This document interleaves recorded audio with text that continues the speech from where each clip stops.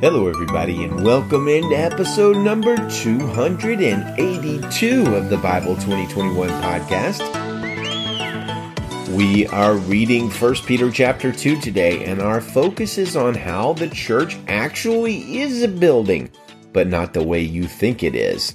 The surprising truth revealed. Okay, I'm just kidding. That's a very clickbaity thing to say. Plus, we're going to talk about who you are. Well, we are a daily podcast where we get into God's Word and seek to understand it and live by it. Our website is Bible2021.com. I would encourage you to check it out. Most people, even Christians, when they hear the word church, they think of a local church building, probably the whole thing, the building and the people together. On Sunday mornings in our household, we talk about going to church that day, and we usually mean a specific place located at 345 East Alvin Drive in Salinas, California, right across the street from the 2,100 plus person North Salinas High School.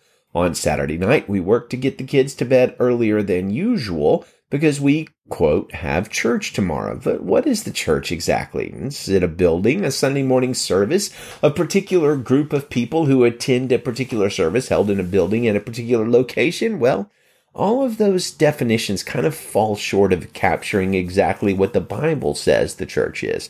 Now, I've said it probably a million times in a sermon, or I don't know, at least 27 times. The church isn't a building. The church is a people, which is true, of course, but today we're actually going to read how the church actually is a building. Well, at least a building of sorts, just not what you think of when you think of a building. Peter is going to help us understand today what a church is. And look, if we can grasp this, if we can understand it, we will be really far into understanding how the Bible describes the church. And this will hopefully dispel any false notions of church we might have, even if we might still tell the kids to go to bed at 10:30 on Saturday night because we have church tomorrow. So here's what Peter says in 1 Peter chapter 2, verse 4.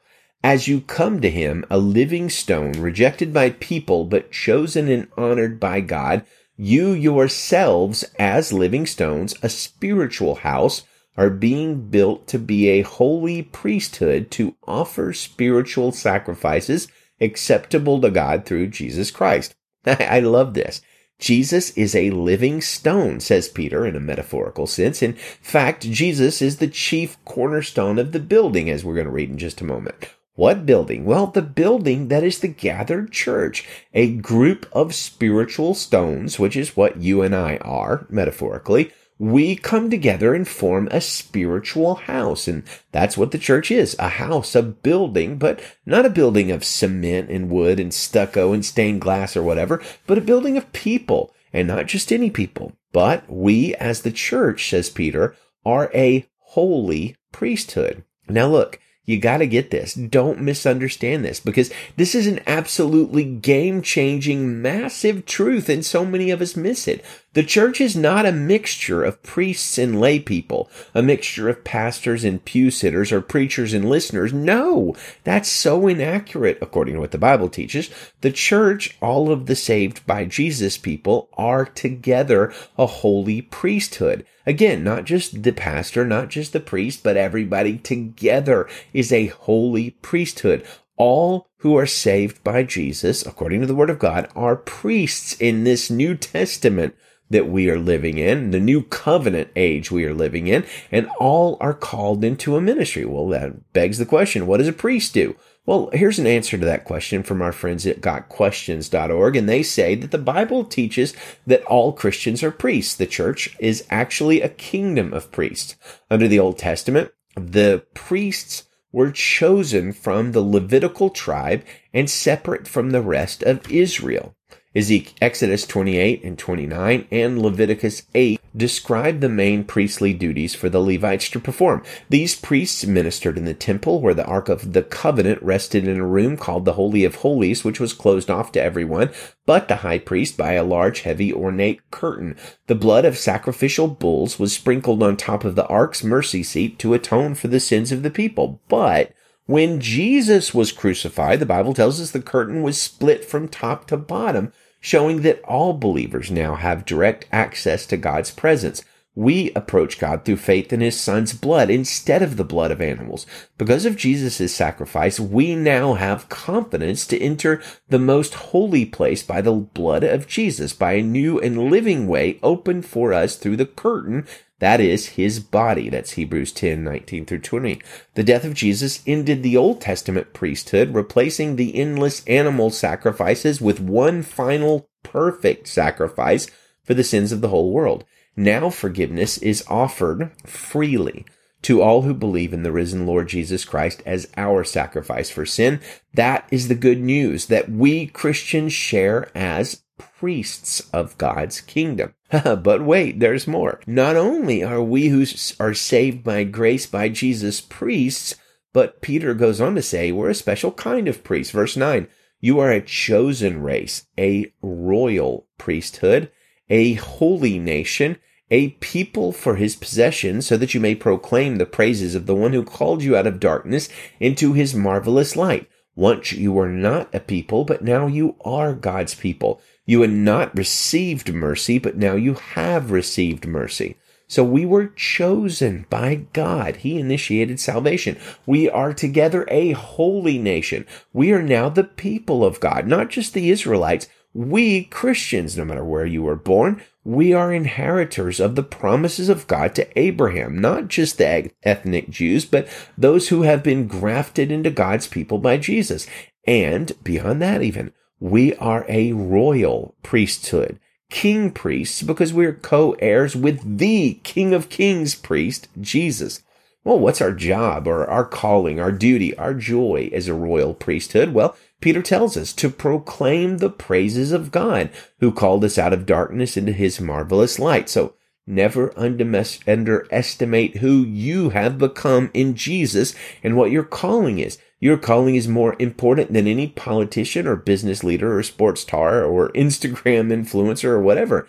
You are a priest of God, and not just any priest, a royal priest. In fact, as Revelation 1 tells us, we are together a royal priesthood and a kingdom of priests. Revelation 1:6 says, to him who loves us and has freed us from our sins by his blood and made us a kingdom, priests to his God and Father, to him be glory and dominion forever and ever. Amen. So who are you? You are a royal priest with a high calling, and we are together a kingdom of royal priests chosen by God, that God is building us as living stones into his house. Hallelujah. Well, let's read our passage. This is 1 Peter chapter 2, verse 1 in the English Standard Version. So put away all malice and all deceit and hypocrisy and envy and all slander. Like newborn infants, long for the pure spiritual milk, that by it you may grow up into salvation, if indeed you have tasted that the Lord is good. As you come to him, a living stone rejected by men, but in the sight of God chosen and precious, you yourselves, like living stones, are being built up as a spiritual house to be a holy priesthood, to offer spiritual sacrifices acceptable to God through Jesus Christ. For it stands in Scripture, behold, I am laying in Zion a stone, a cornerstone, chosen and precious, and whoever believes in him will not be put to shame. So the honor is for you who believe, but for those who do not believe, the stone that the builders rejected has become the cornerstone, and a stone of stumbling and a rock of offense. They stumble because they disobey the word as they were destined to do. But you are a chosen race, a royal priesthood, a holy nation, a people for his own possession, that you may proclaim the excellencies of him who called you out of darkness into his marvelous light. Once you were not a people, but now you are God's people. Once you had not received mercy, but now you have received mercy. Beloved, I urge you as sojourners and exiles to abstain from the passions of the flesh which wage war against your soul. Keep your conduct among the Gentiles honorable, so that when they speak against you as evildoers, they may see your good deeds and glorify God on the day of visitation. Be subject, for the Lord's sake, to every human institution, whether it be to the emperor as supreme, or to governors as sent by him to punish those who do evil and to praise those who do good. For this is the will of God, that by doing good you should put to silence the ignorance of foolish people. Live as people who are free, not using your freedom as a cover-up for evil, but living as servants of God. Honor everyone. Love the brotherhood. fear God, honor the emperor. Servants, be subject to your masters with all respect, not only to the good and gentle, but also to the unjust. For this is a gracious thing when, mindful of God, one endures sorrows while suffering unjustly. For what credit is it if, when you sin and are beaten for it, you endure? But if when you do good and suffer for it, you endure, this is a gracious thing in the sight of God. For to this you have been called, because Christ also suffered for you, leaving you an example so that you might follow in his steps. He committed no sin, neither was deceit found in his mouth. When he was reviled, he did not revile in return. When he suffered, he did not threaten, but continued entrusting himself to him who judges justly. He himself bore our sins in his body on the trees, that we might die to sin and live to righteousness. By his wounds you have been healed. For you were straying like sheep, but have now returned to the shepherd and overseer of your souls. Amen. Well, we close out with our Bible memory passage for the month of October. It is 1 John 4, 7, and 8. Say it with me as we say it.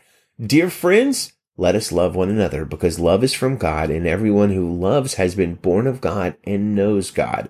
The one who does not love does not know God, because God is love. 1 John 4, 7, and 8. Good day to you, friends. Happy Saturday, and Godspeed.